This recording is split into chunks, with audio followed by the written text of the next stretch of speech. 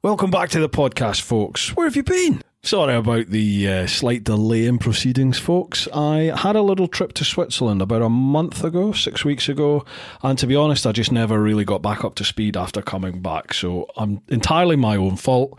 I'm very sorry about the delay, but we are back. And I know you've missed it, but I owe a big thanks to the following people for making this all possible. A huge thanks to Inov. Now, Inov also sponsored the main YouTube channel. Essentially, they produce bike dash cams. They have the single camera C5 system, which can also be used as a helmet camera, and also the dual K series, which has front and rear cameras. They go from the budget K2 through to the K3 front and rear 1080 with external microphone and remote, right up to their flagship K5, which has a 4K front camera, 1080 rear camera, slightly greater field of view, and faster Wi-Fi. The K5 is the one I run on my bikes, and if you watch any of my recent vids on the tractor on my own GS1250, then the dashcam stuff, that is with the Inov K5 system. So make sure you check them out.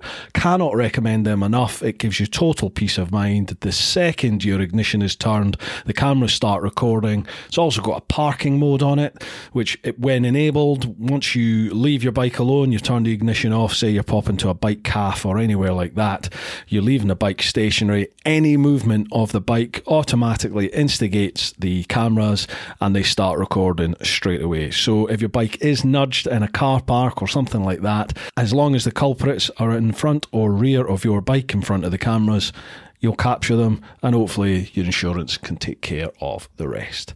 Head to innovv, innovv.co.uk/TP1 for more information. If you have any contact with Inov, please do tell them that Teapot One sent you. They will sort you out, and it's a massive help for the channel to know that you came from me.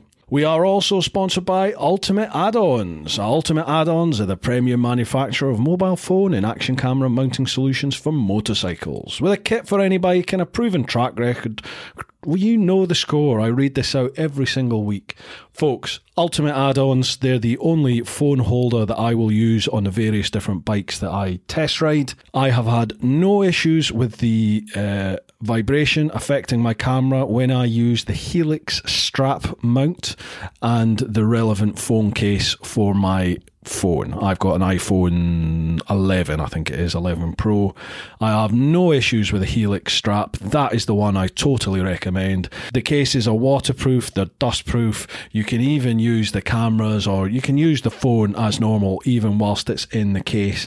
It's a great bit of kit. Head to ultimateaddons.com. That's ultimate with ADDONS at the end. Ultimate Add-ons, all one word. Use the code TEAPOT1 with the number 10. So TEAPOTONE with the number 10 for 10% off at checkout. Again, any dealings with Ultimate Add-ons, let them know Teapot One sent you. Finally, we are also sponsored by the Influencer Store. The Influencer Store helps you build your brand, big or small, providing you with a solution and apparel. We help you to increase your fan base while supporting you with starting your own influencer clothing line with nothing more than just an idea or design. And there are no hidden costs. For more info, come check us out at theinfluencerstore.co.uk or drop us an email at online@influencerstore.co.uk for more information. And now if you head to my website, teapot1.com, if you head to the shop, all my merchandise is now handled and produced by the Influencer Store. I used to use the likes of Teespring, Spreadshirt, people like that, but I'll be blunt, the quality was garbage. I had a couple of people complain after a couple of washes, t-shirts and things like that were fading, shrinking, they were having lots of problems with the designs coming away. I spoke with Roger and Charlotte over at Influencer Store. They were handling Richie Vida's stuff. The quality of their stuff is second to none, and I wanted a bit of that, to be perfectly honest. So they now handle all my merch. Again, when you contact the Influencer Store, please do tell them Teapot One sent you, and they will sort you out. Right, folks, I also owe a massive thank you to all of you over there in the clan on Patreon. When you join Patreon, folks, if that is your thing, patreon.com/teapot1, you're not only supporting the main Teapot 1 video channel, but you're also supporting the Brewtime podcast. I genuinely could not do this without people like you, without your support. It really does make this happen, and I owe you everything. So thank you very much. Right, folks, let's crack on with this week's episode, number 72, and this is Dave McGinnity from Image4Security. Welcome back and enjoy. Folks, welcome back to the podcast. Welcome back to Brewtime. Had a little bit of a hiatus, I think that's what you call it. Been away for about maybe 5-6 weeks, I think. No real story behind it, except I was off down to Switzerland end of September with Mark from MMD Adventures. Hello, Mark, if you're watching, listening. And I never really got back into the swing of doing the podcast when I came back. I just had loads to do and I just didn't get back to it. So this is the first one back. We have Dave McGinnity from Image4Security. Dave, how you doing? Yeah, good. Thanks, Bruce. Yeah. Hello to everyone who's listening or not listening yet. Thanks for having me on. No, my pleasure, mate. Thank you very much for coming on. We've had a few technical issues. I've been a little bit out of practice, and as is Dave. So I think we're up and running. We should be all good. I see you have a little glass of juice there, some tipple. I'm going to crack open a little tinny here. So thanks to you. Happy birthday to you last week, Bruce. Thank you very much. It was it was my 30th at the weekend as well. So we can both celebrate. 30. Yeah. Happy 30th to you. You're a boy. 30. Oh, my God. I'm a child, yeah. How old are you, Bruce? I turned 45. I know I look 54, but I turned 45. Yeah. Wow. Can't believe it. Good fun. Yeah. Full part of the fun, eh? I remember my dad's being like 40. This is shocking. I remember my dad turning 40, like 42, 43, and having like a midlife crisis because he started taking my older brother out running and stuff. And now I'm older than he was when he was doing that. Yeah, crazy. Oh, well. So, right, Dave, for anyone that doesn't know who you are or what Image4Security do, I'll hand it over to you like we normally do. What's your name? Where'd you come from? Yeah, sure. Dave McGinnity. I run a business called Image4Security with my father-in-law called Pat. We design and manufacture security products, so aiming at the motorbike security market for your garage. Some of you might have heard of our Guardsman, bit of a plug, Guardsman Garage Security Barrier, which was our first product that we released about a year and a half ago now. And since then, we've continued to develop and sort of sell other security products off the back of the Guardsman barrier. And it's going really well. There's three of us now. So we started off with me and Pat, and Rob is Pat's son and my brother-in-law. He's joined the business as well. So, we didn't start it at the best of times, Bruce. It was right at the start of COVID and lockdown. Tell me about it. Timing couldn't have been worse, but we're still here. So that's the main thing. And we're still smiling. So, there's been ups and downs like any business starting out. Massive learning curves. I'd never done anything like this before in my life, none of us had. So, it's been an absolute crazy roller coaster journey from where we started to where we are now. It's been brilliant, to be honest. I wouldn't have changed anything, but tough times, good times, and everything Certainly. in between. Yeah. So, what did you come from, like a self-employed background in another business, or were you doing a job and just had this sort of idea about the Guardsman? Yeah. So where the idea came from, Pat and another chap were running a metalwork fabrication business for the last 12 years. Pat's done metalwork all his life. He started his own business 12 years ago called Image4 Fabrications, and they were in metalwork bespoke jobs for museums. And then Pat watched a video on YouTube of a guy having his motorbike robbed out of a garage and basically set out and said, look, I'm going to make something to stop that. And that's where the idea came from. Then he continued tinkering for it's taken us about 18 to 2 years in terms of starting to where we are now, of tinkering and playing and developing. And then previously, I worked for Aldi. I was an area manager at Aldi. I had no metalwork, fabrication, engineering background whatsoever. Right. And then we were having dinner, Father's Day dinner, about 2.5 years ago. And he told me about the idea of the guardsman and the barrier and what they did. And I said, like, look, what do you want to do with it? And he said, I don't know what to do with it. I'm asking you what we should do. And then I spent a week with him at the unit, just talking about different ideas, what we can do in the future. Did a bit of research, and then we said, look, let's go for it. And then I left my job, joined the business. The other chap in the business left, so me and Pat went at it, made just the two of us. And then we got Rob on board to help do the manufacturing. So he's a welder. He's a brilliant, fantastic welder. So like I took care of the customer businessy side, Pat does the development of ideas, and Rob does the manufacturing. Yeah. So the three of us, it works really well, really complement each other. So that's... Well, you've grown. God, I mean, you're definitely right there in the forefront in the biking community. As far as security goes, people know about the guardsmen. Yeah. Well, that's brilliant, because I mean, we've only been going about 18 months really properly. From getting a product, making a website, putting the product out there into people's faces, getting people to buy it. Yeah. It's been a massive learning curve, and thanks to everyone who's already purchased a guardsman or any of our products. It's been great sort of meeting people as well. So a lot of the guys who buy from us, we go out and install them. So me and Rob do all the installs across the country. So we've been top to bottom of the country.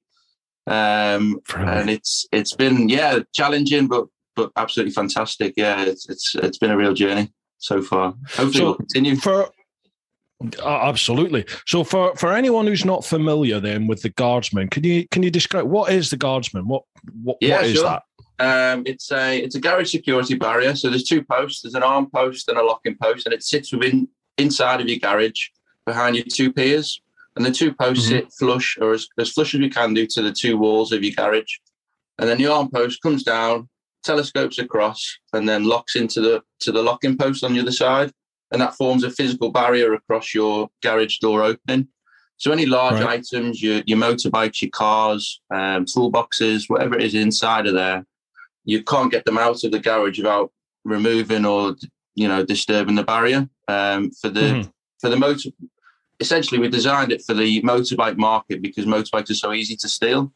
Pick them up on the back of a van, they're gone.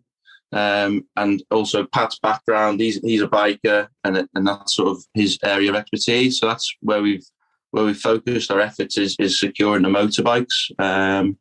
That's the product in a nutshell, if you like. And then off the back of that, we developed a very similar system for a shed. So we do a guardsman shed version. Recently, start of this year, we developed a ground anchor, which has just received the Sole Secure Diamond ground anchor rating, which is the best test that they do, which is brilliant. And we offer a range of smart security from Zovi, which are basically padlocks which have a built-in alarm system inside of them, as well as a smart function. So when they're disturbed, the padlock itself sends a message to the user's phone telling the user that it's been disturbed. So you can react and obviously come out and or take whatever action you need, police, or I know some people have a nice big baseball bat, but whichever they choose. Because they like baseball, obviously, for no other reason. Yeah, of course. Right by the door. Wow, so you're basically, I mean, I take it the padlock, obviously that's a mobile security system, isn't it? You can take that with you when you have to go into town, if you're going on tour, things like that. Yeah, the smart function only works at your home. It connects to your home Wi-Fi, but the alarm system still works out and about. Yeah, definitely. All right. Okay. Yeah. Yeah, nice one. Awesome. So what's the plans then? What's the future plans? Anything that you can talk about? I was thinking about this question today because I've watched a few of your podcasts, and it's a question that comes up. It's to continue to grow, really. Our challenge over the last 8 months, obviously taking COVID out of it, have been basically getting people to know what it is that we do. And because it's such a unique product, there's no other garage security barrier out there on the market. It's almost our challenge has been to try and get people to find us and search for us and know what to search for. That's been our challenge, which we're trying to overcome by doing, marketing and things like that online. We've got a few shows coming up. So not this weekend, next weekend, we're at the Classic Car Show. I know it's not bikes, sorry guys, but it's a classic car show at the NEC. And then in December, we've got the motorcycle live show again at the NEC, which is the 9-10 day big, massive one for us. So yeah, we want to get out there and show people the products in person. I think it's a different conversation from somebody seeing a video or a picture online to what it is in person and actually feeling and seeing the product. I mean, we saw you at the Richie Vida's Wildbad. And I think the reaction from people there was fantastic, actually seeing it and feeling it for themselves. It was, it's much more significant in person than compared to what it is just online. So I guess that's been our challenge. Absolutely. Yeah, that's been our challenge. And outside of that, it's just getting more products out there, helping more people hopefully protect their pride and joys. Yeah. I was surprised seeing because I'd heard about it and then actually seeing the product in like Richie's vids, TMS vids, and Lamb Chops, people like that. Yeah. When you actually see it, it's a substantial bit of kit, isn't it? Yeah, absolutely. It's not like some 2-bit little arm that comes over. It's a substantial bit of kit for sure. It's impressive, man. Does the job. It was funny, Bruce, at the start, when we first started the business and obviously doing some marketing on Facebook and things, we had a few pictures, original pictures, and you get the comments saying, it's a fishing rod, that and the other. And all I would do is, come down and have a look at it for yourself and you'll make your own mind up then. But yeah. Yeah, absolutely. Right, so you mentioned the NEC. You're there. Are you there? I take it you're there for the whole 9 days. 9 days, isn't it? It's 9 days. Yeah, I think 4th to the 12th of December. Cool. Do you know what hall you're going to be in? What stand? Oh, good. I thought you were going to ask me that. Yeah, I'll put a post on our follow us on Instagram, Image4Security. There'll be a post in the next few days. No, I'm there. I know I'm definitely there on the 4th and the 5th. So I'll come see you anyway, and please do, Bruce. We'll tag you in some socials. Yeah, so folks, if you're going to the bike show, I know loads of you are going to the bike show this year. Make sure you pop to the Image4Security stand and give Dave a shout. Right, mate. Questions. I'm sure you are waiting eagerly for the questions. Please. As usual, whacked it out across the socials, on my Patreon and across Instagram, Facebook, and you guys have risen to the challenge. We've got some questions to go ahead. So we'll go Patreon first, over to the clan, patreon.com/teapot1. First one, Chris Murphy. Hi guys, hope all is well. My question, Dave, what's the charity about and how did you get involved? Now this is your incredible 5K every day for a year. Sorry, what was the name of the chat? Speed of Sight, isn't it? Speed of Sight. Yeah, fantastic charity. So I'll start by telling you what the charity does. The charity is run by two guys called Mike and John. Mike is a blind guy who hasn't let that stop him from doing anything in life. He's an incredible guy. John is as well. But Mike is... I think it's 9 speed world records that he holds across land and sea. So the guy... Really? Yeah. The guy basically sets records in, I think he's got the fastest car, the fastest boat, the fastest lorry, and a whole load of other ones. And I know he's doing another one next year, but I can't say too much about that one. But essentially they allow disabled people, blind people, all sorts of different range of people and children as well to experience the joy of riding or driving a motor car around a racetrack. Mega. And I've been to one of the track days and it's incredible. These guys. Where's that? Is that all over the UK? Sorry to interrupt there. Is that all over the UK they do it, or one circuit in particular? Yeah, their home circuit is up in Wigan, Three Sisters, but they've done it in a load. They did Silverstone about a month ago. Wow. Only a small charity. And basically I heard about them through a friend at the start of lockdown. when was that? The end of 2020. And basically I had a chat with John, phenomenal guy. He told me about what they did. And basically all their funding from people, as soon as lockdown hit, just went down the pan. So I basically set out and decided to do the challenge, which has been crazy, good fun, hard. I'll be honest, I injured myself last month. I need to do an extra month at the end because I was out for a month injured with my ankle. So, I need to carry on and do it until the end of January 2020. So explain to people what it is that you're doing. What is your challenge? Yeah, so I set out to run 5K a day every day for a year. That was the challenge, and just try and raise awareness and money for the guys at Speed of Sight. So, awesome. I mean, you helped out as well in January doing 5K of rowing. Yeah. You contacted me out the blue and told me about what you were doing, and I basically did. I saw you were getting was it teapot trim or something you called it? Trim teapot, yeah. Be spruce, yeah. The hashtags people sort of just adopted, and that was it, really. Yeah. It's a shame. I let that slip. I was doing that till about March, April time. Yeah, and then it's the old adage, I was right into it 5 days a week.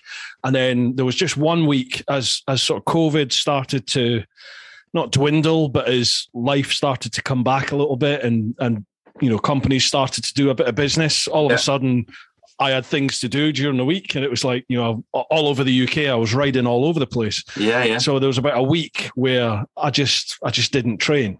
And then that week, God, it ended up being about 4 months, I think. I maybe trained once in 4 months. It's terrible. It's that routine, isn't it? It's just getting out of the routine.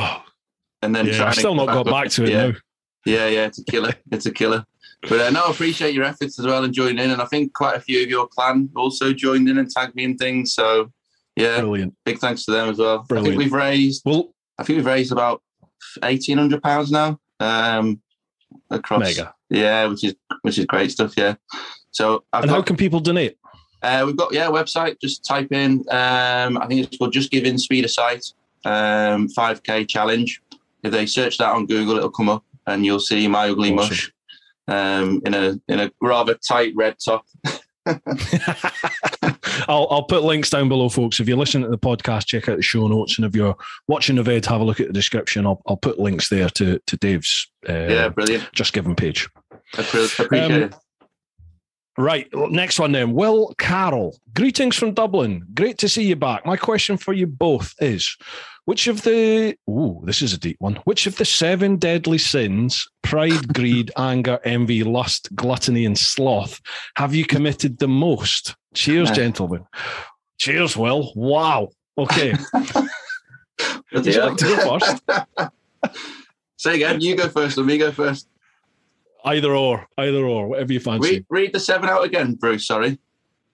Right. Pride, greed, anger, envy, lust, gluttony, or sloth.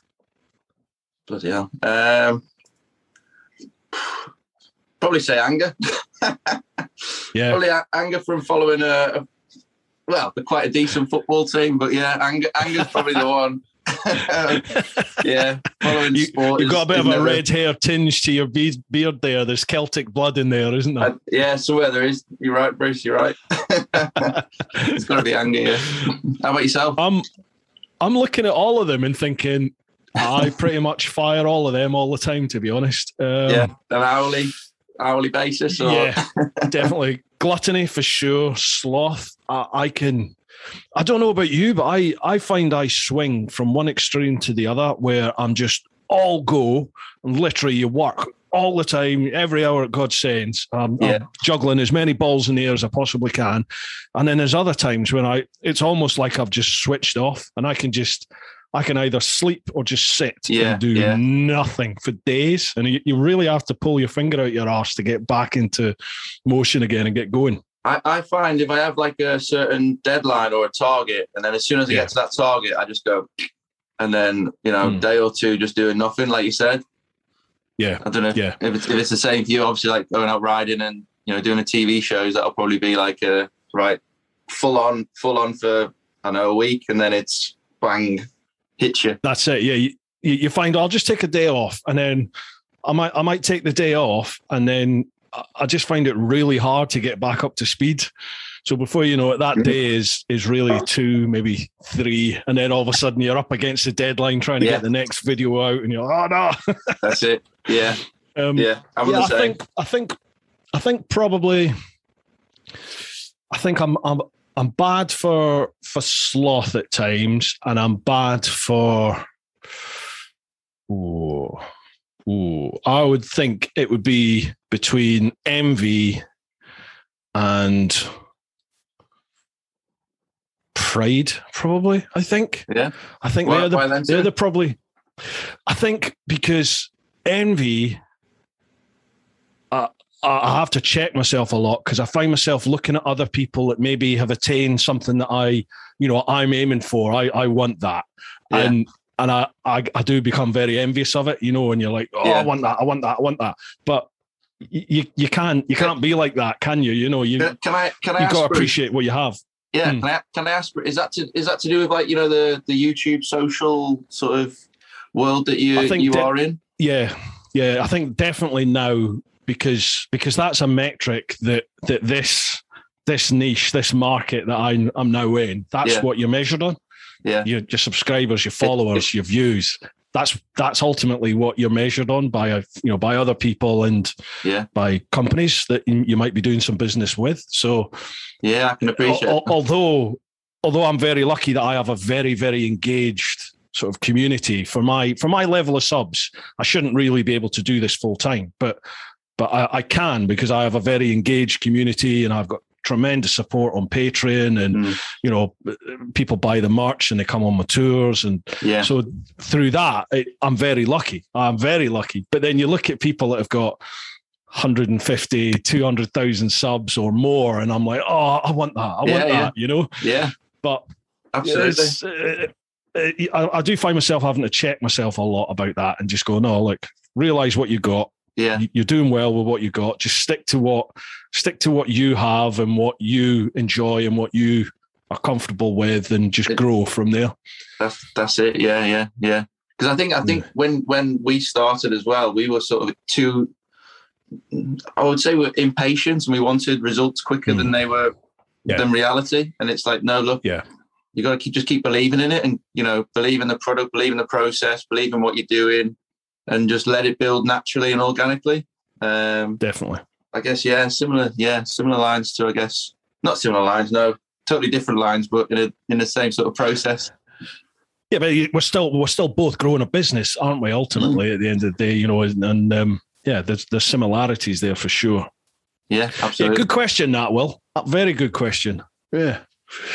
Right, next one then. Stuart Bailey. Hi, Dave and Bruce. If you were given the responsibility of designing a banner for a major UK exhibition at, say, the NEC or the Excel, what message would you send to attendees? Would the message be any different if it was sent back in time to a younger you? Bloody hell, they're deep this week, aren't they? So, you've got to design a banner for an exhibition. Yeah. And what message do you want to send to people?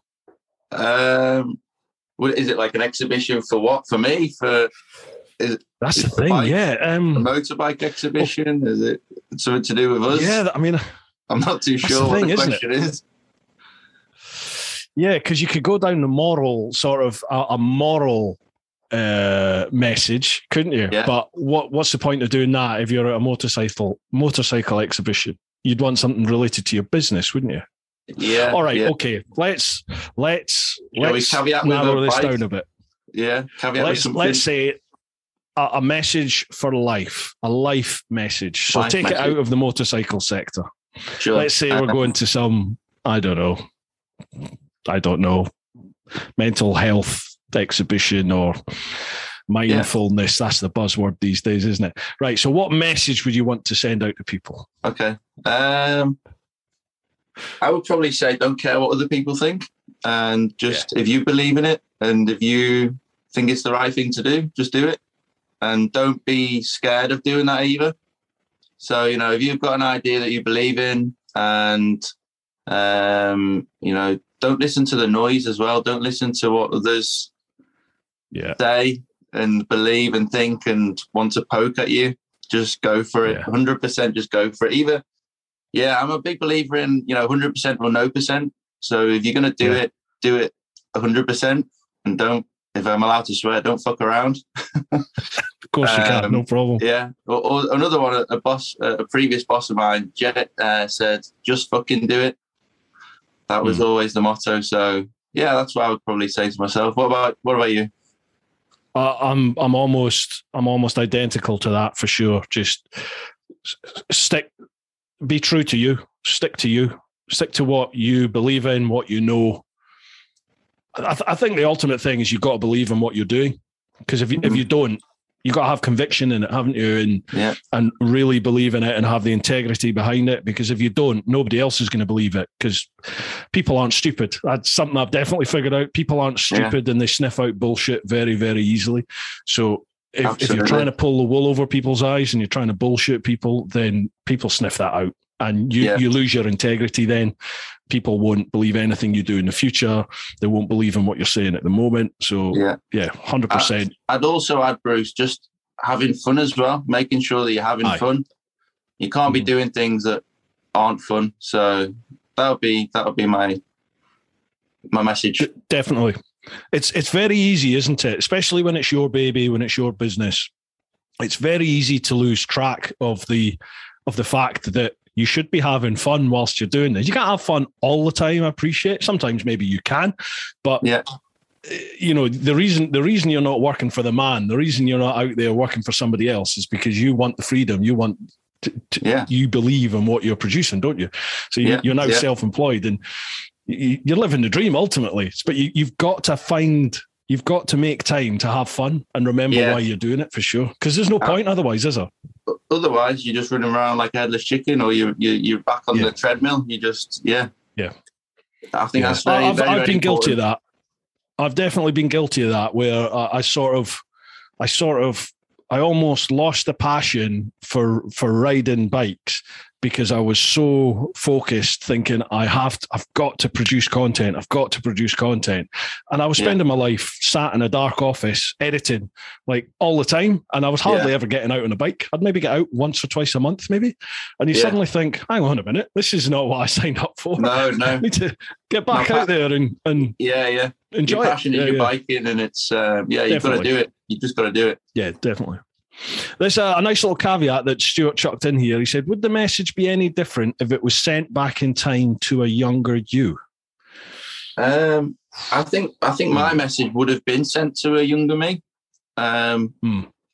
So what was the question? Was the question sort of what would my younger what message would you send to attendees? And then he said, if this was sent to you, say 15 years ago or 10 years ago for yourself, say in your 20s, if you had this option to get out there and send a message to people, do you think the message you would send people, say in your 20s, would be different to the message you're sending people now? No, I don't think so, no. Do you know? No, it would be the same. It would be the same. Hard work. Make sure you enjoy it, 100% or no percent. I think I've been fairly consistent throughout my life, as in what I'm trying to focus on. Whatever I'm doing at that point is 100% of my energy. And if I lose track, or if I lose sort of concentration on it, then it's not the right thing to be doing anymore. And I think I've almost got like an internal switch. If I switch off, it means that I'm done with that. If that makes sense. No, I think I'm similar to that. Yeah, it's almost that 100 or no or zero mentality. I think I have definitely changed from me in my, I would say definitely me in my 20s to me now late 30s into my now mid 40s now. I have definitely changed as a person, predominantly through, I would say, travel brought the biggest change in me, I would say, for sure. Yeah. Before that, I was very cut and dry. I was very black and white about everything. Everything was just logic to me. Yeah. That's just the way it was. And I didn't, I was not somebody to like question the spiritual side of life, or if somebody came out to me and started, I don't know, coming out and talking about the afterlife and everything like that, I'd just be like, don't be ridiculous. You're dead. You're in the ground. That's it. Done. It's done. We're biological cells. We're done. Whereas now, as I've got older, as I'm getting older, I definitely find my mind is a lot more open to just various different things, for sure. Yeah. Definitely. I'm definitely much more of a hippie now than I was. And do you think that's what the traveling's done to you? I think so. Yeah. I think getting out, mixing with lots of different people from lots of different backgrounds and cultures and religions and stages in life, people with, you go to some countries and people have wealth that you would never believe. And then you also have people who literally have nothing. They own what they're stood there talking to you in. That is their entire life, is what they have on them at that moment, and whatever they can beg, borrow, plead, steal, whatever they can get. And I think you see that no matter what stage in life people are at, most people are the same. Most people are decent people. And again, it doesn't matter what a person believes in as a god, as what political persuasion people come from. Most people, ultimately, when it comes down to it, are all the same. They're just the good people. They'll help if they can help. They want to look after their family. They just want to get on with life and deal with things. And that was something that I'd never really been exposed to much in life, really. Yeah. I think even in the old Bill, you experience a lot of different situations and a lot of different people in extreme situations, but nothing to the extent that just traveling, throws at you. And by traveling, I mean like overland travel, not flying in and going to some tourist hotel and doing the tourist things, but actually living, breathing, smelling, feeling a country as you move through it. That was big lessons for me. Yeah. I bet that trip was amazing, and it did opened your eyes, did it? Yeah. Massively changed me. Absolutely changed me. Totally changed me. Yeah, recommend it to anyone. Totally. Yeah. I always say I'll try not, folks. I know I always make a thing about this. He's talking about the bloody world trip. But if you get the option, if it's something you want to do and you get the option to do it, just do it. Just do it. I was fortunate enough at uni to meet a bunch of, we had a really interesting second year house where I had 3 French, an Italian and a Singaporean, and I was the token sort of English guy. And meeting them, different backgrounds to me, obviously going traveling to each of their countries and meeting the families and stuff. I think that it's that traveling and seeing different cultures and meeting different people and almost trying to see it through their eyes that sort of opens yours and opens your mind to go, look, in certain situations, I'm so fortunate to be in the place that I am, and it definitely like sort of humbles you and reminds you of what you've got sometimes, as well as understanding and learning from different places and cultures. Yeah. Definitely. Yeah. It breaks barriers down. I think it's the best form of breaking barriers down. Any kind of barriers, political, religious, just social, anything. It's a great leveler for everybody. Yeah. Especially I found for me, traveling and finding myself needing people's help. When you find yourself, I don't know, I flooded the engine, I'm doing a water crossing, I flooded my engine. So you're totally at the will of strangers that are around about you. I'm effectively I'm dead in the water. Yeah. It's amazing how many just and people just help. Yeah, absolutely. Yeah. They don't need to. They could just carry on. Yeah. But I think maybe sometimes we're sort of guilty of doing that. Sometimes, like when you hear an alarm going off down the road or whatever, you just bloody hell, and another bloody alarm going off. But actually, what's going on? Yeah. It's something I've tried to bring that back to my normal everyday life here in the UK. That open my eyes a bit more to those that need help. So if somebody does need some help, make sure you offer it, or at least make sure they're okay, or just do something rather than Oh, okay. Carry on going. It's very easy to do that, isn't it? Oh, it's far easier to do that than actually stop. Yeah, for sure. That's a good one, that, Stuart. God, we've had two massively deep questions straight out the gate, haven't we? Right, next one. Ravenshead Rider. Hello to you both and hope all is well. Have you had the choice between Cadbury? Here we go. Have you had the choice between Cadbury's or Galaxy chocolate? Which one would you choose? This is just, there's no competition here for me. No? Go on, I'm going to guess Cadbury's. Cadbury, yeah. Cadbury's. But the British Cadbury's, not that American muck. The Kraft, no. Oh yeah. No, I don't like the American their version of Cadbury's. It's not the same as ours. What Cadbury selection is your favourite? Whole nut. Love whole nut. Right. Yeah. What about you? I like a fridge cold caramel. Mm-hmm. What's it called? The caramel one. Okay. That's the one for me. I'm with you in the fridge. I do like the chocolate in the fridge. It can't be not room temperature. It's got to be cold. My wife looks at me like I'm some sort of freak when I put the chocolate in the fridge. She's just like, "Why are you doing that?" It's like, well, of course you do. It's what you do. Yeah, it's got to be in the fridge. Exactly. It's it's not a question, is it? Cheers for that one, Dave. Thank you. That's Ravenshead Riders, Dave. Jeff Armstrong. Hi, Dave and Bruce. I need to get fit as like many of us 50 or older guys, it's getting harder to keep the timber off.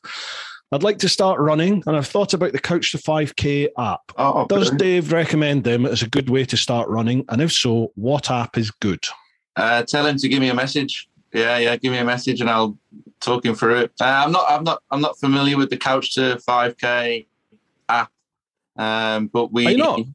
No, I'm not. No. There is an app. Yeah. Have you used it? Yeah, gotcha. Yeah. I've done it twice, and it's got me from not really being able to run, I would say, half a mile without feeling sick to, you can do the 5K. Oh, okay. It's good. Well, it's good. Fair enough. Yeah. Use the app. Yeah. Sounds good. So how did you do it then? How did you get into it? I just started. Yeah. Just got on with it. I've always been quite sporty, and played sport ball for a uni. Younger as a younger kid, I've always played badminton, football, cycling. So, it's just one of them. I love playing sport and being active. So, I just started the running. But if there's an app, go use it. Yeah, sounds like a good one. And but definitely all right, send me a message. What was the guy's name? Sorry. It's Jeff Armstrong. Jeff, give me a message, yeah. Right. Jeff, again, if you're listening to the podcast, look at the show notes. If you're watching a video, check out the description. There'll be links to all Dave's socials there. So probably Instagram's the best one to contact you, is it? Instagram, give me a shout on Instagram. That'd be great. I'll leave them all. There's a website as well. So if you don't have any socials, Jeff, I know there are some people out there who aren't on social media. Check out the website and you'll be able to drop Dave an email. So not with the Couch to 5K then, because obviously you weren't familiar with that, but are there any other sort of apps that you use then, fitness-wise? I've got one of the Apple Watches, the iWatch, which is pretty good at recording everything straight onto your phone. I know a few people use Strava, which is like basically a bit like Facebook, so you can swap and share what you've done in the week and what sort of runs you're doing. They're the two main ones that I've heard of. Is there any that you've used for your stuff? I just started using when I got into the rowing, I was using the iFitness app to do their rowing workouts. They have like 10, 20 and 30 minute rowing workouts. So I was just using them. Yeah. Because it's good to have, they're all video based. So you've got somebody there motivating you to keep going, because if it's 9 times out of 10, if it's left to me, I'd get out there and go, I'm not feeling this, and that'd be that. I'd be back inside having my breakfast. But when you've got this app with somebody on there shouting at you, telling you to do something, that works well with me. I know it doesn't work well with all people, but with me it does, definitely. Well, one thing I would say to Jeff, or a piece of advice, would be if he's trying to lose weight, I would say focus on just one thing at a time. So if it's, you're running, focus on your running for a period of time before you start focusing on your diet. Because if you focus on too many things, like your actual running and your diet at the same time, you'll find it's really tough. And after a couple of weeks, you'll probably burn out and give up. So I would say do a period of time where you're just focusing on your running, say 3 to 4 weeks, get that, make sure that you're seeing improvements and, keep upping your running each week, and then look at tinkering your diet, maybe after a few weeks of getting into it. That's personal advice from myself, but everybody reacts differently to how they get into it. So just see what works best for you, and just don't be scared of changing things. That's what I would say. I think my biggest failure or point of failure when I go through the stage of, right, I've got to do something about this, I'm a disgrace, let's get it on, let's do it. And I'm all in, I'm fully committed, and I'll do the diet, I'll redo my diet, and I'll be up working out 5 days a week. Boom, we're in there, and I'll maybe be in it 3 or 4 weeks, and I start to see I'm losing a bit of timber. I'm thinking happy days. Yeah. After about 6 weeks, I'm fucked. My body is just so tired, and it's generally at that point it's just gone. Then I'm like, I need food. I need some food. Yeah. So, that's generally what happens with me after about 6 weeks. Yeah, I'm no scientist, but I think that's like your different energy systems in your body changing over. So you're not using you've used all your fat in your easy to get fat areas. Yeah, but it's definitely something to do with your energy systems and where you keep and store your fat. So, I probably suggest doing a bit of research, maybe, and just seeing what there is out there. And don't go hell for leather too quick, because then you have. Another one is injuries. If you have never done anything before, and you go out and do a 5-10K, you're going to get injured, and then you'll be put off for months. So, just take it nice and steady, and incremental improvements is all you need. Yeah, that's why I like the rowing, actually, is because it's not, it's not impact. It's nice and easy on your joints doing the rowing, and surprisingly, it's a full body workout. It's bloody hard, isn't it, rowing? I mean, I did a bit as a kid. Flipping out, you feel it across your back.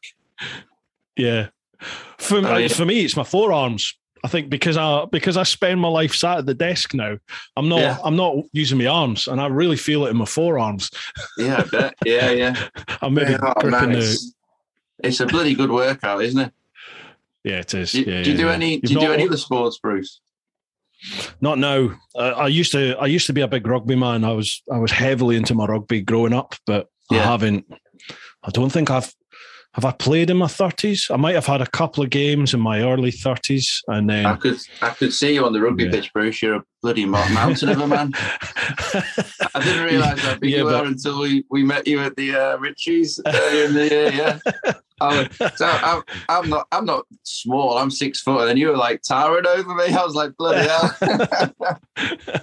Yeah, there's a wee bit more of me than there should be, though. That's the sad thing. But well, never mind. It doesn't matter as long as you're enjoying yourself. Back to that fun. Yeah, exactly. Jeff, make sure you check out the notes down below and drop Dave a line, mate, and he'll give you some advice there. John Boycott, question: why security? What prompted you to create and work for Image4Security products? We were kind of touching on that at the start, but we did. It was almost by accident. I'll be honest, it was almost by accident. Pat, the other chap, my father-in-law. It was his idea, and then we just sort of developed it from there, really. So it wasn't a choice, if you like. He could have invented some other product and it would have been brilliant, and we would have went down that route. But I think we saw a gap in the market, or he definitely saw a gap in the market. Basically figured out how we could improve the current offering, of the standard ground anchor chain padlock. And making it simple and easy to use. And that's how we sort of went along with the Guardsman and hopefully found our little niche within the security market. And then we've sort of escalated our range from there. So, So in terms of your marketing things, I know you've reached out to the sort of influencer market. Have you gone for the likes of MCN and the established magazines and people like that? Yeah, we featured a couple of times in MCN now.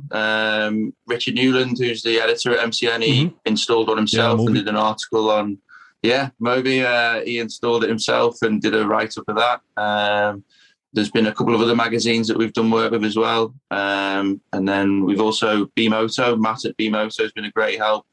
The insurance company. Matt's got a guardsman in his garage, and he's put his name to all of our products, which has been fantastic for us. So awesome. They're one of my sponsors.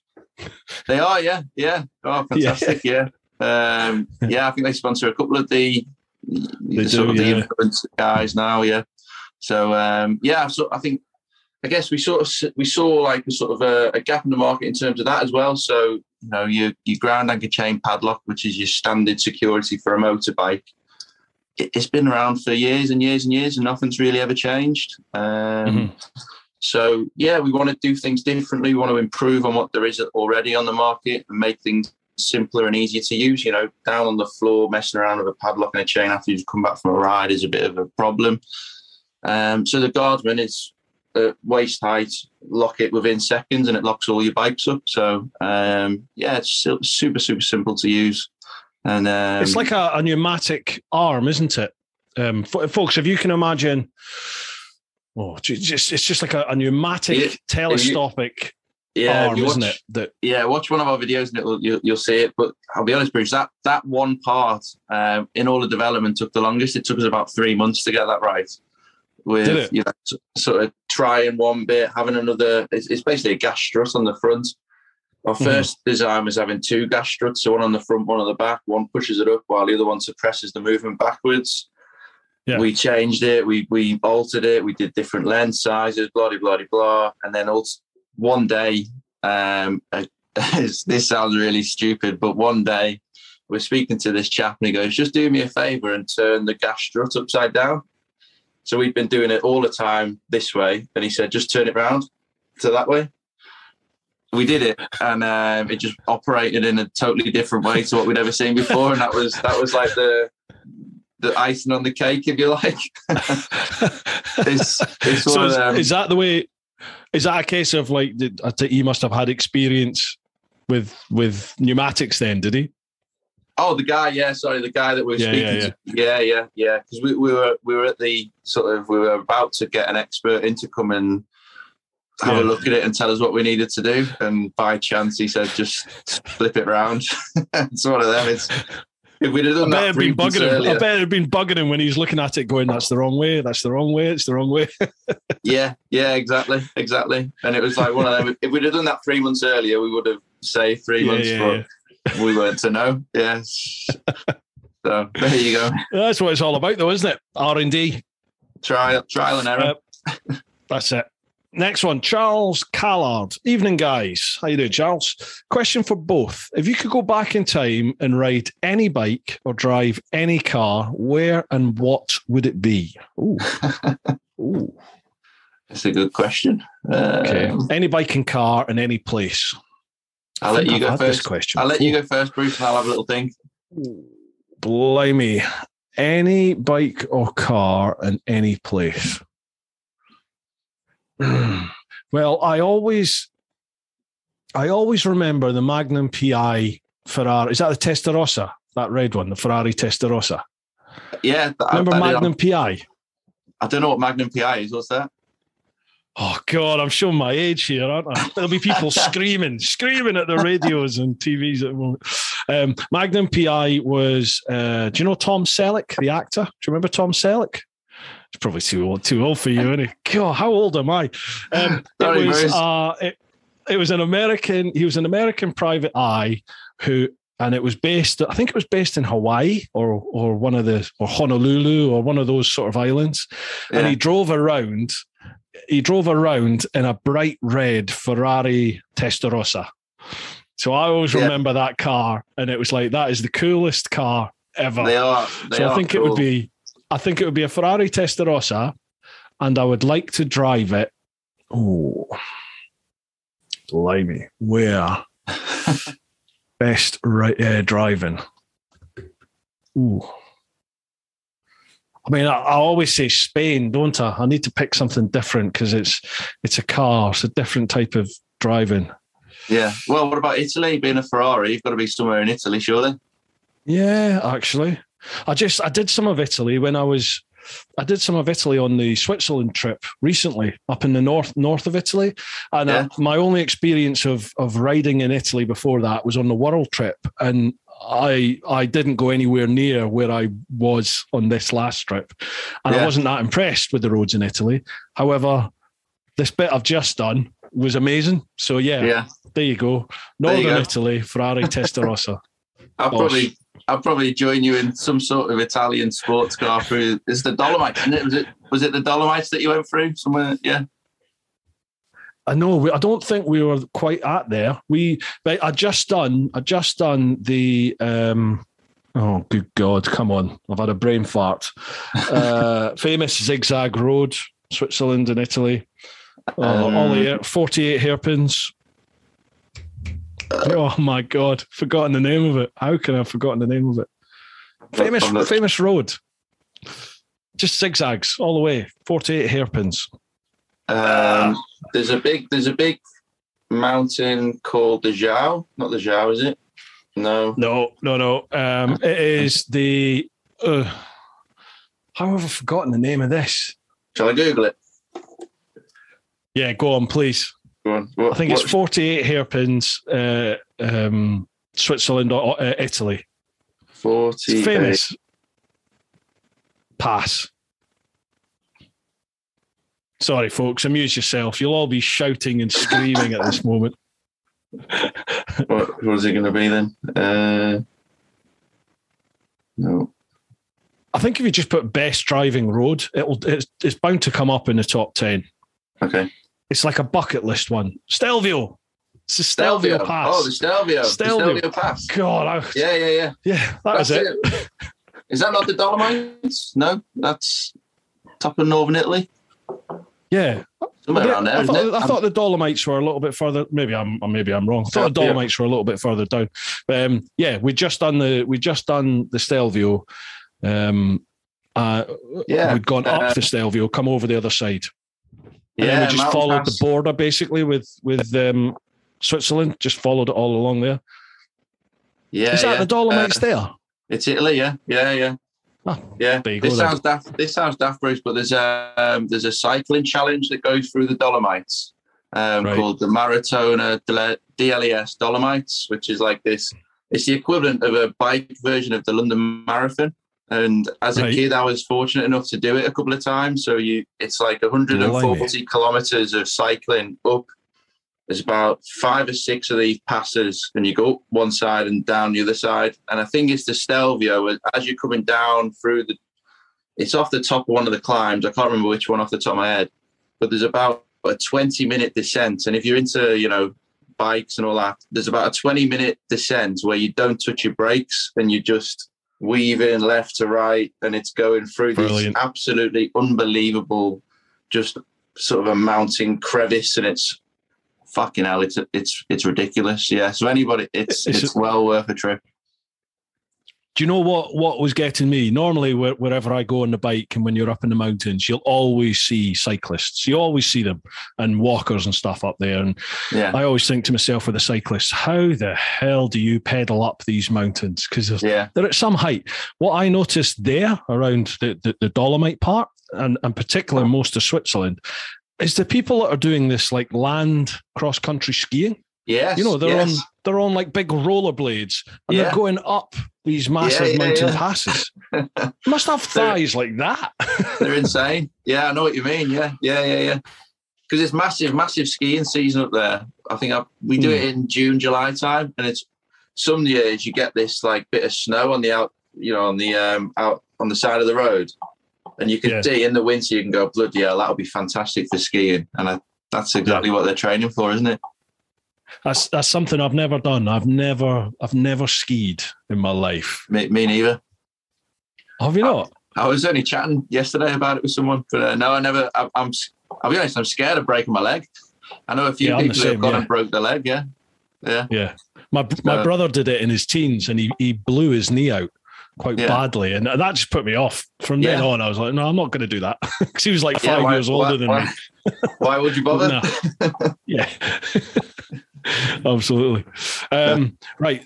Charlie had a different question. He said, hope you're both well, and Bruce, keep up the amazing work. Makes my night shifts much easier. Oh, so I thought you had another question. I thought you had a 2-part question. Cheers, Charles. Glad you're enjoying it.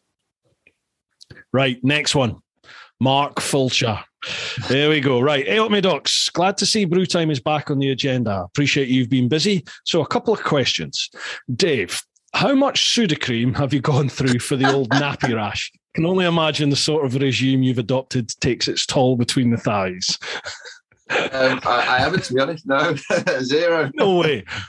Yeah. Seriously? No. Yeah. No, I don't. I've got these like little night shorts, obviously like the running ones, and they've got pretty good lining in them. So yeah, no Sudocrem needed so far. Jesus, I think I'd be setting fires left, right, and centre. Yeah.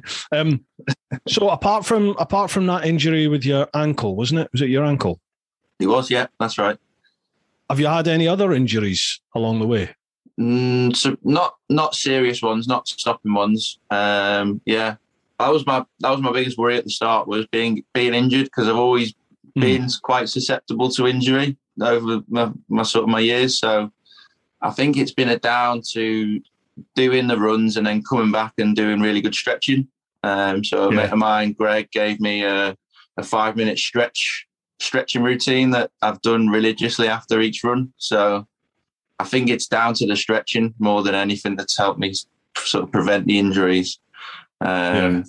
So yeah, I definitely suggest to anybody starting out as well that stretching, you might think it's one of them things that you just ignore, but it's 100% worth doing, just to prevent anything.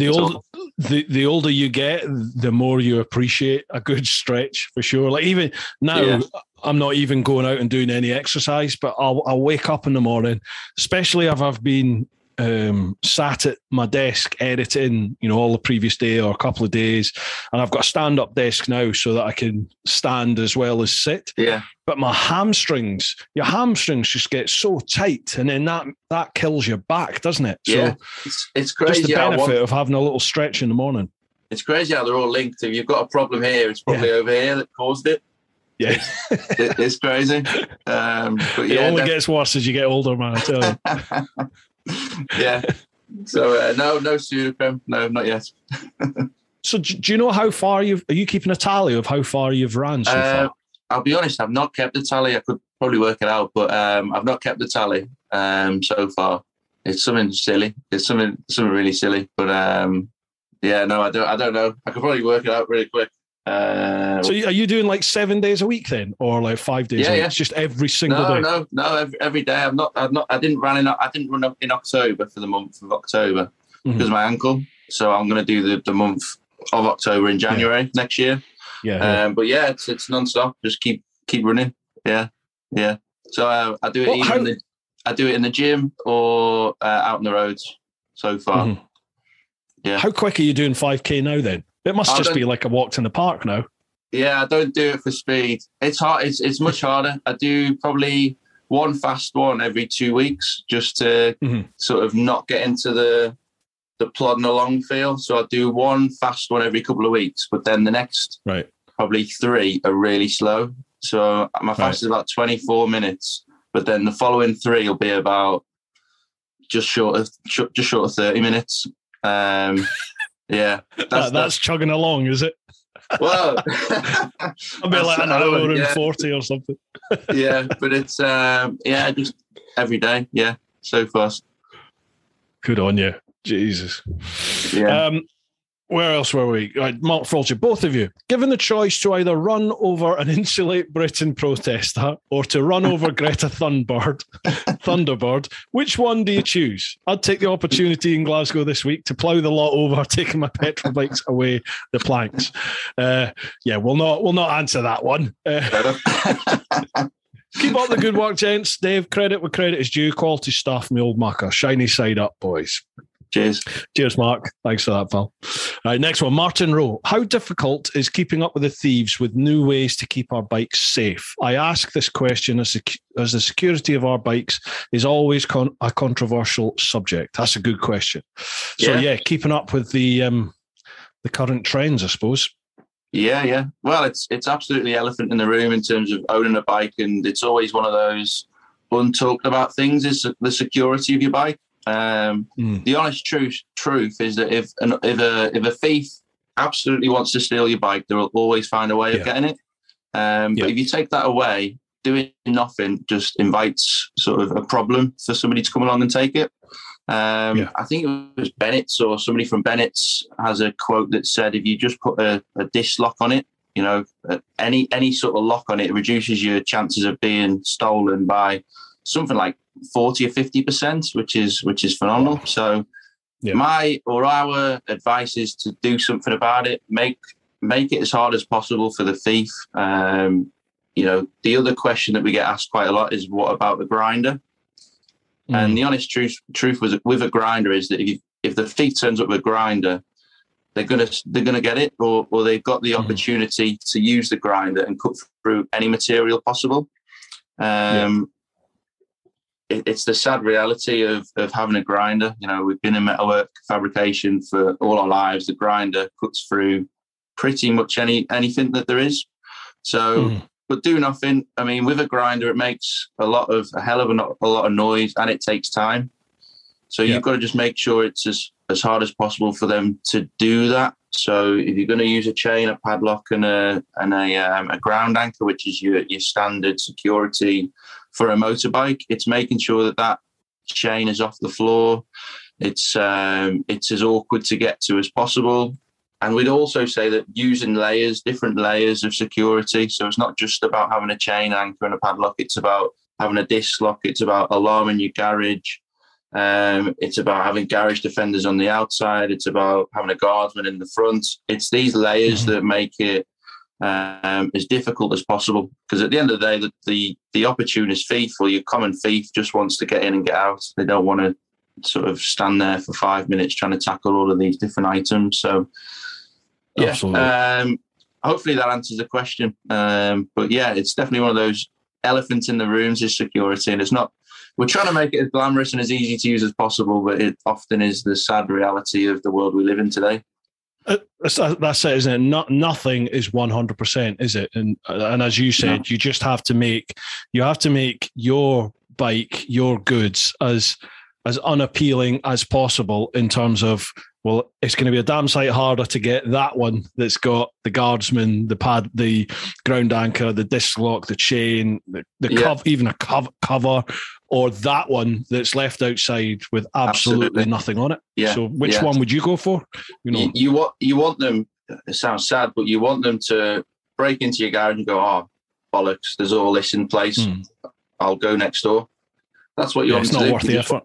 Yeah. No, it's not worth the effort and hassle and the potential of being rumbled. Yeah. You mentioned there you're working with B-Moto.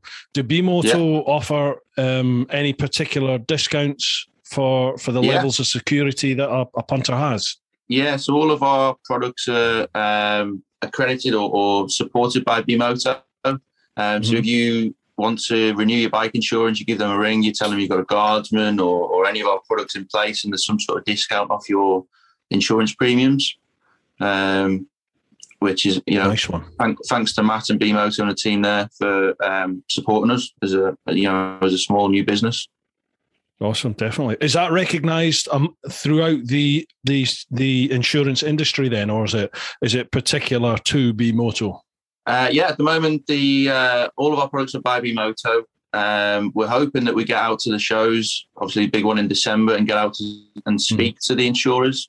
And have conversations with them. Say, look, this is what we do. This is our product range. This is how difficult they are to break into. Would you put your name to our products as well as B-Moto? But yeah, currently B-Moto are our sole sort of accreditor, if you like. Yeah. Gotcha. Another reason to go with B-Moto, folks. Absolutely. Yeah. Right, that was Martin Rowe, wasn't it? Pete English. Right, Pete English has a question here. Hi, guys. Hope you're both fitting well. I've had the pleasure of meeting Dave a couple of times now, and he even came to my home and installed my guardsman garage door barrier. I believe I was the guinea pig for the first one to have the alarm fitted. Fantastic bit of kit, and it works a treat. My question, Have you booked your testing yet, Dave? If not, it's about time you got on two wheels. Do you not ride at all? Yeah, hi Pete. The picture that you put on the socials, Bruce, is me on Pete's floor, actually right. fitting the alarm. So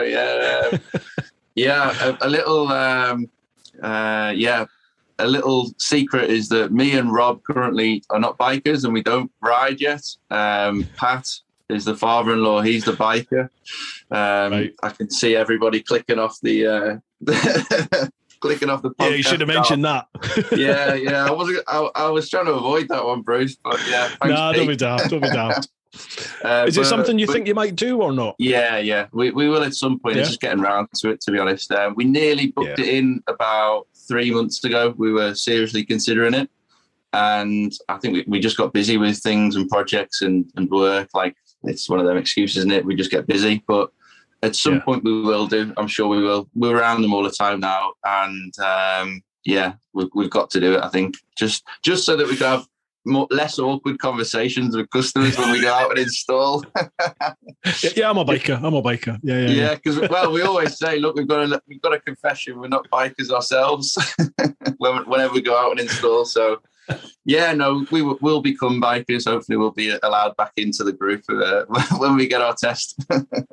It was really weird. I'd always wanted to ride a bike, but I'd just never ever done it. And then when I actually went for it and booked my DAS, I was in no way expecting it to have the impact it did have. It was literally like a light bulb went off. Even just doing my CBT, even just being on the little 125 and riding it, it was like, oh, I love this. And then once I was on the bigger bikes, the 500cc ones, doing my DAS, I was just like, I'm loving it. And then I remember passing my big bike test and going to the dealership to pick up my first J6R 600 I'd bought waiting for me. And I remember riding it back from the dealership with this proper 50-50 split. It was a mixture of absolute ecstasy that I'm on this amazing bike and utter sheer terror. I remember being on the M25 in the slow lane at 50 miles an hour, thinking to me, hanging on for dear life, thinking, really? Holy shit, what have I done? I was petrified. And within about 2 weeks, you're literally banging the thing off the top. You know, you're just like, flying around, screaming it. Yeah. And it just transformed my life. Really? Totally transformed my life. What made you initially sort of do it? It was a promise I made my mum, actually. My mum was passing away from cancer. She was losing her fight with cancer. She'd been fighting cancer for 9 years. And she was living with me while she was going through this treatment. And we were just sat watching telly one day and Long Way Round came on, like on repeat. I'd seen it all before, but it came on and I just started moaning, saying, it's all right for McGregor with all that money and an A-list celeb, blah, blah, blah, blah, blah. And my mum just said, look, you've always spoke about travel. You've never traveled. You've always spoke about riding a bike and you've never ridden a bike, which is partly her fault because she was very anti-bike, and basically I was never allowed one when I was younger. And she just turned around and she said, look, don't get to my stage in life where you face the end and you regret what you've not done. As far as we know, we only get one shot at this. So look after those that you love, but live your life. And that's where my tagline of live your life comes from, is from her saying that. And I literally there and then went online and booked my direct access, and that was it. I passed my test sort of 5 days before she passed away. So she'd elected to go to a local hospice. St. Christopher's in Penge. She didn't want to pass away in my flat, bless her. So she elected to go to this hospice, and I rode that J6R 600 from P&H in Crawley. It's this quite a big famous dealership down this neck of the woods. I picked that up and I rode it to the hospice in my Dionysi 2-piece leathers and walked into the ward, shook the keys and said, I've done it. I've passed my test. So she gave me a big hug and she made me promise that I would do my trip. And the rest is history. Mate, that's a hell of a story, isn't it? Yeah. That was, I mean, I love in every way, it changed my life. I love that live your life as well. Came from her. Yeah. That's. Yeah. So It just getting my bike license had the biggest effect on my life in every manner you could think of. It meant I lost my mum just after that, and then it opened up the world to me. So yeah, and it is your life now. It is. Yeah, it's amazing how things have turned out, because I never ever. This was not in the plan. This was not something I ever thought would happen. I'd be old Bill, and I'd finish my 30 years in the old Bill, and you'd get that pension that you work for, and then you'll start living your life once you've got your pension. And just the way things all worked out, I would say even when I don't know if you know the backstory as to what led me to do this, but when the initial complaint was made, and I was served the investigation notice and put on restriction, I did a review of an S1000RR, and another copper complained to our professional standards about that video. Yeah. And I was put on like restricted duties because of that. And even then, at that stage, I never ever thought I would do this. I never thought I would resign and do this. And loads of people were saying to me, why don't you just resign? Fuck the old Bill off. Other old Bill were like, just fuck this off and go and do that. You can make this work. And I was like, no. I'll never be in a position where I can make that a job, a career.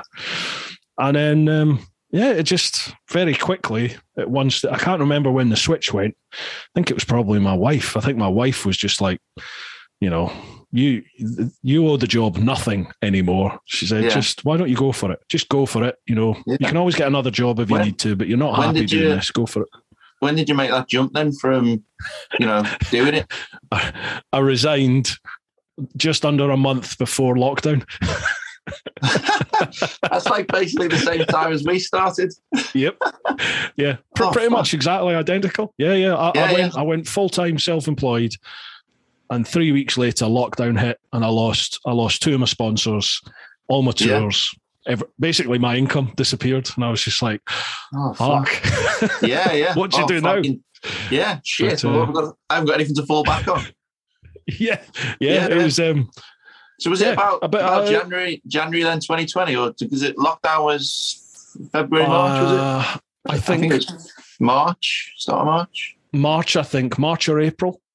Yeah. I think my official last day was it March the 21st or 22nd, or maybe it was April the 22nd, but it was a month before that I left, and basically went, I ain't coming back, and that was it. Bloody hell. I didn't realise that was the sort of the time frame of it, because we were starting out about the same time. Fucking hell. I'm looking forward to next year with hopefully, fingers crossed, a full year running at it, full steam ahead, And well, you asked me the question earlier, Bruce, what have we got planned for the future? Can I ask you what you've got planned for the next sort of 12, 18 months? Definitely. Travel. I definitely want to get to the States. And Canada, and I want to do India. That's my sort of two big trips. I want to do a week in the States, or a week in Canada, and a week in India if I can. Yeah.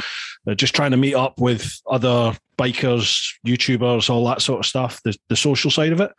Yeah. So I definitely want to try and fit that in, but that comes down to finances at the end of the day. So, if I can make it happen, I'll go for sure. Yeah. My tours, I want to get my tours back up and running, get back to Spain and enjoy that a little bit. I think I'm going to be doing some stuff with Canary Motorcycle Tours. They were a sponsor of mine before COVID hit. So I'm not sure if they're going to come back on board in a sponsor basis, but certainly I'd like to do some stuff with them. They've got a Canaries wing, but also a Slovenian wing, which I still haven't edited. I haven't edited the videos from that from a year and a bit ago. So that's fun. Down in Slovenia, you go down into Croatia, and you can go across into Austria and Italy. Yeah. So it's a nice little place. So I'd like to do some work with them, and then just growing my own brand, really, and get back to. I used to do quite a lot of talks and bore people about my world trip. So I'd like to.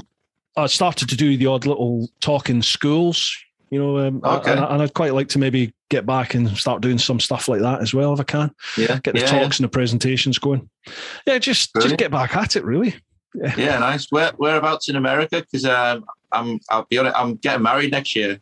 And so I keep saying my father-in-law and brother-in-law. In reality, it's my father-in-law to be and brother-in-law to be. Right. So, gotcha. But yeah, we're getting married next year, and I'm going to be doing for the honeymoon the year after. We're hoping to do like a little bit of a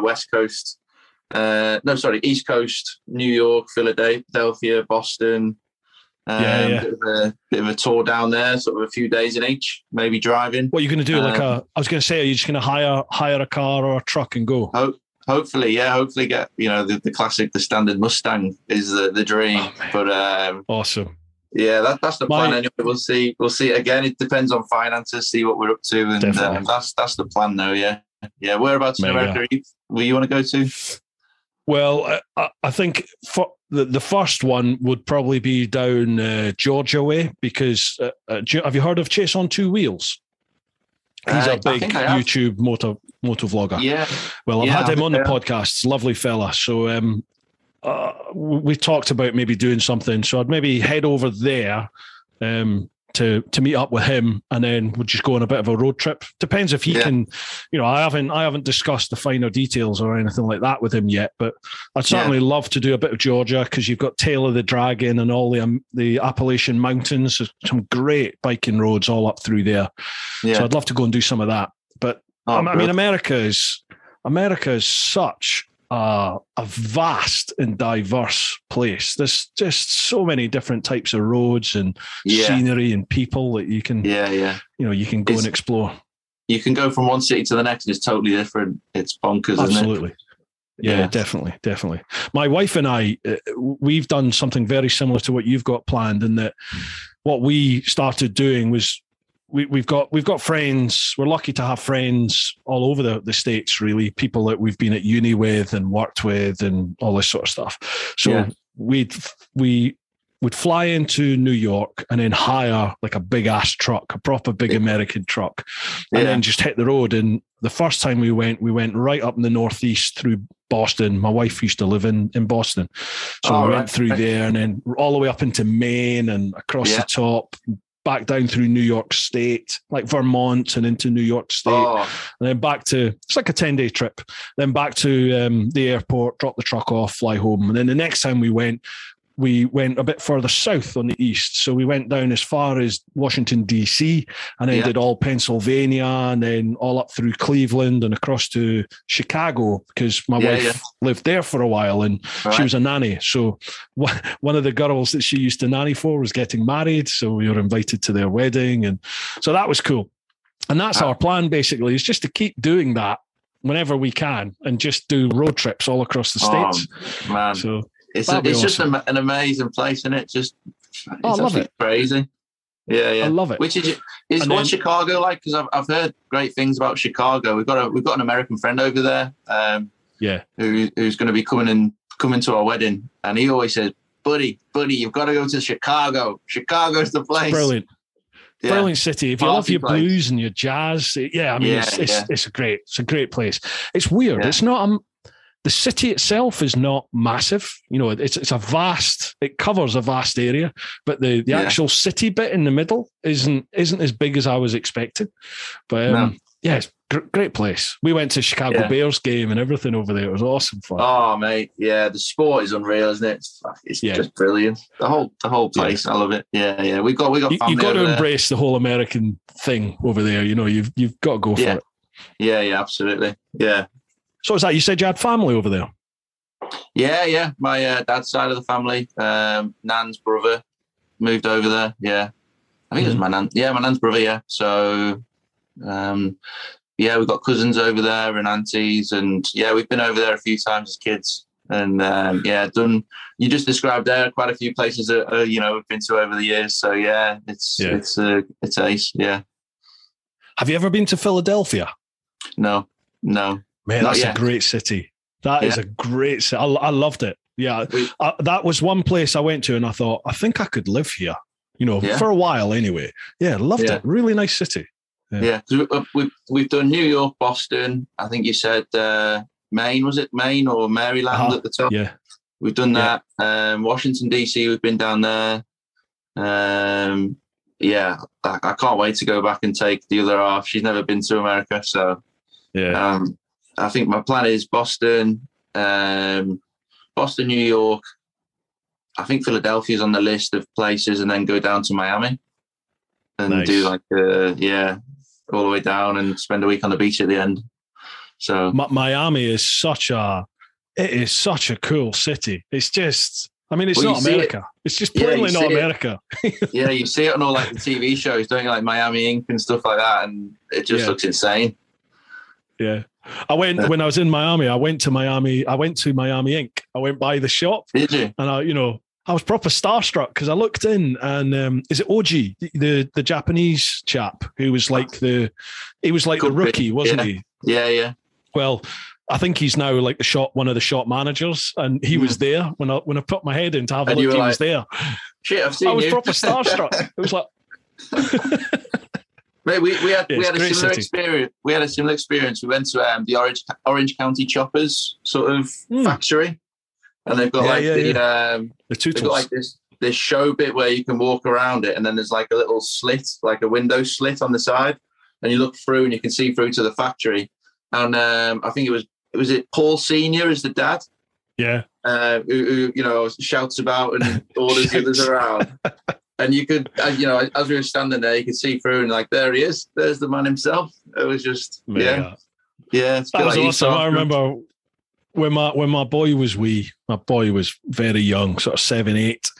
And whenever he came down to stay with me, because I'm not with his mum anymore, but whenever he came down to stay with me, that's all we'd watch was American County Choppers. He loved it. And this is before I was a biker or anything.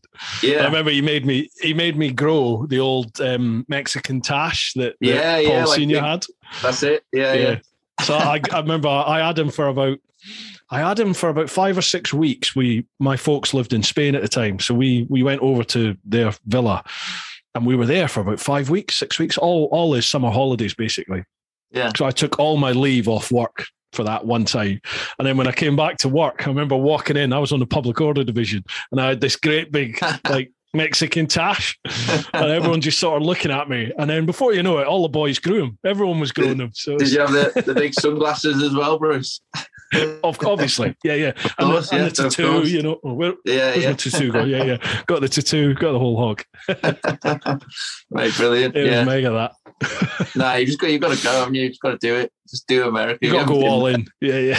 Just go and be fat for a couple of weeks and just eat all the food. The food is just a different planet. Oh, I love it. Obviously, I love it. Yeah. I'll tell you one place I really loved over there, Vermont. That is a stunning, it's my sort of place, that.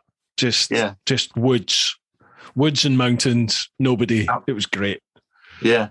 You one on your recommend list. Oh, yeah. If you like that, if you like mountains and greenery and sort of seclusion, just and proper like, they call them moms and pop stores, don't they? Like real old traditional little cafes and local shops and that sort of stuff. Yeah. Then Vermont is a place to go. Is the one. Great. Okay. It's like it's back in time almost. I loved it. Love that place. Brilliant. Right. Brilliant. Right. We've only got a couple of more questions to go. Nip across. I'm aware of the time here. We'll nip across to Instagram. So that's Teapot1 Insta, I think is my tag. It is, yeah. At Teapot1 Insta is my tag. So what question do we have here? I always don't pre-read the questions, Dave, so apologies here.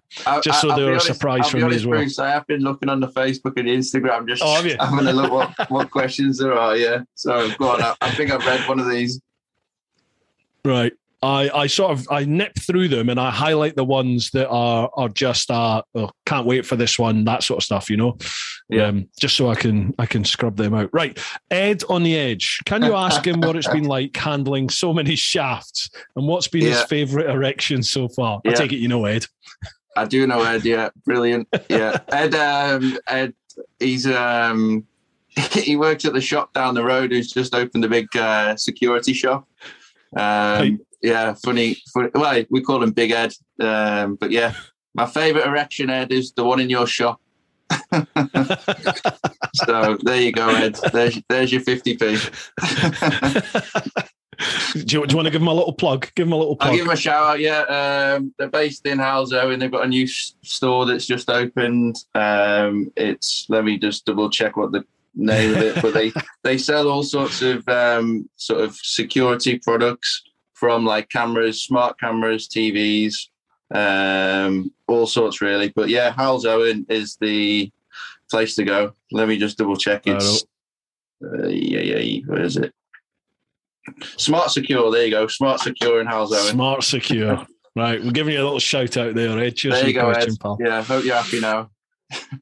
Do you guys have like a physical storefront as well that people can come and visit? No, we don't. We have a unit. We have a unit based in Stourbridge, West Midlands. If somebody wants to come and have a look at our products and see how we manufacture them, I can give them, more than happy to give people a tour of our factory, and you can see how we manufacture them.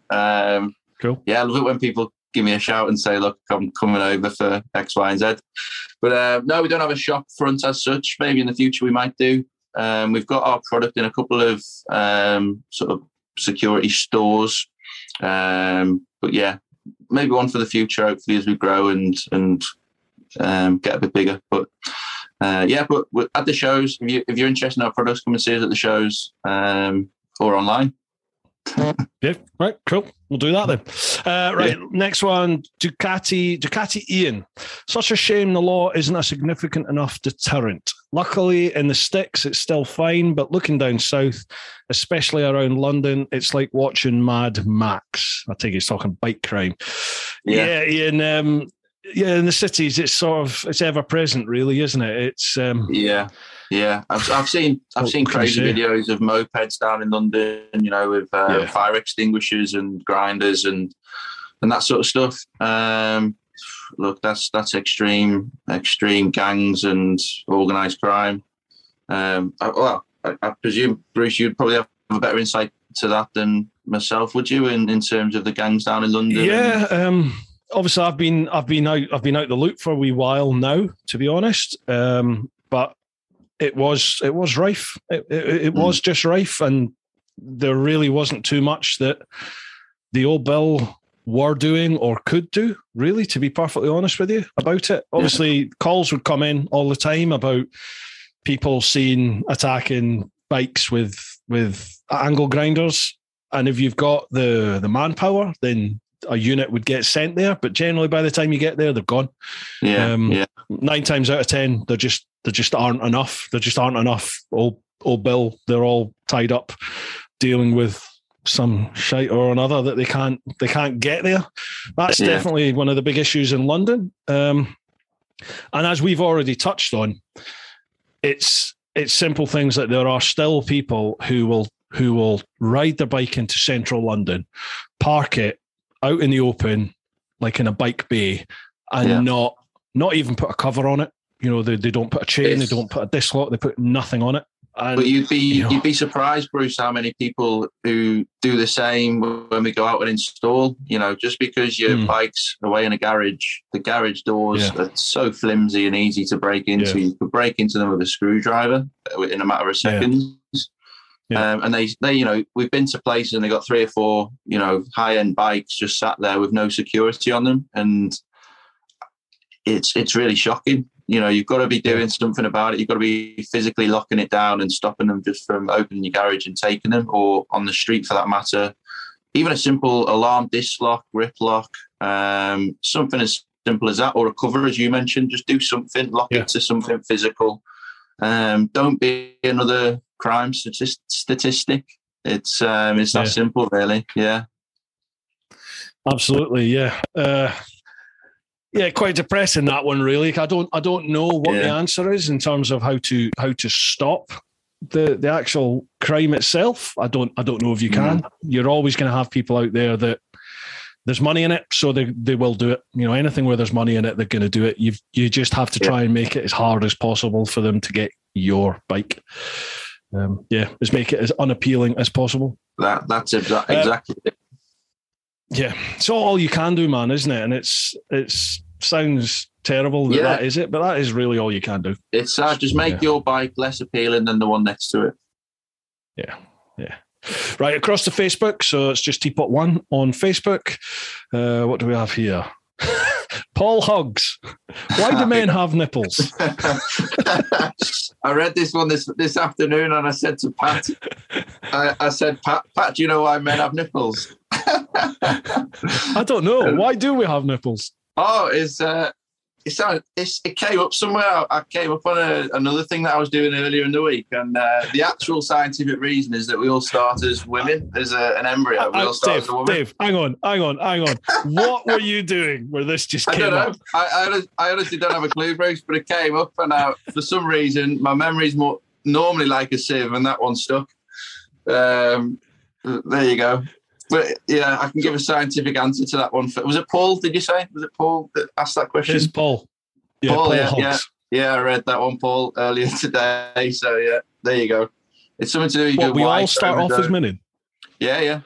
You all start off as in the womb. You start off as a woman before you develop, obviously, breasts or not breasts for men, and that's why it starts to develop a breast, and then speak for yourself.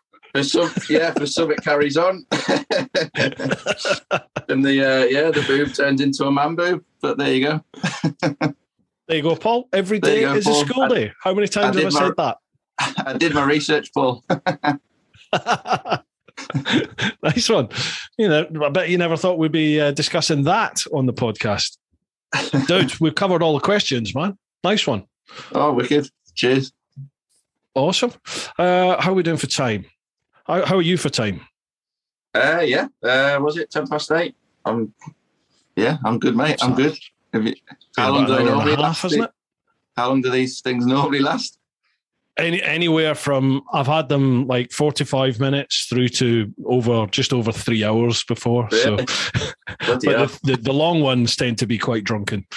Is it? Oh, okay. Yeah. Unfortunately, it's a school night, Bruce. So I'm not drinking. Yeah, no worries. Yeah. No, I'm all good, mate. Yeah. Yeah. Awesome. Is that all right? Was that okay for you, or yeah? Mate, it's spot on. Yeah. Is there any shout outs you want to give? Any plugs you want to give? I think I've probably done them all in B-Moto, the guys at the work, Rob and Pat.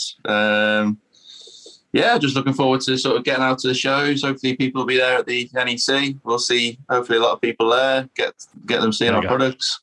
And it's just talking to people. I mean, I love talking to people. So if they just want to chat, just come over and chat. Beautiful. Yeah. Whereabouts are you based? Just in general. We're in Stourbridge, West Midlands. We've got a unit there.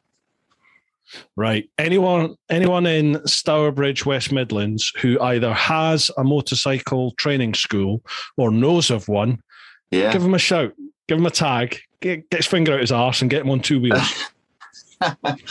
Give us a message or whatever. Yeah, more than happy to help and chat to people and see what we can do. Yeah, absolutely. No pressure. or for that matter, if you just want to come and see the factory and the unit where we design and manufacture, it's my background was nothing to do with engineering or metalwork, and I absolutely love working there. So for people who just want to see how we do stuff, give me a shout and come and see it for yourself. I've a wee idea about that. I'll have a chat with you off camera about that. Okay. Yeah, it might be something we can do there for sure. Yeah. Cool. Perfect. Right. Dave, it's been really nice to chat with you, man. We've sort of been in touch via socials for quite a while now, but never really had a good chance to have a good chat. So much appreciated, man. Really enjoyed pleasure. it. Thanks for having me, Bruce. Cheers. And I'll come see you at the NEC as well. Like I say, I'm there Saturday, Sunday, first Saturday, Sunday at the moment, and maybe we'll sort something out. Yeah, perfect. All right, dude. All right. Great stuff. Awesome to chat with you. Folks, hope you've enjoyed this one. Again, I'll leave all Dave's links down below. So if you're not familiar with the Guardsman or any of the Image4Security products, check out the website and their socials down below. TMF, Lamb Chops, Richie Vida, loads of the lads have the Guardsman installed, and they've got videos about that as well over on their channel. So I'll leave some links.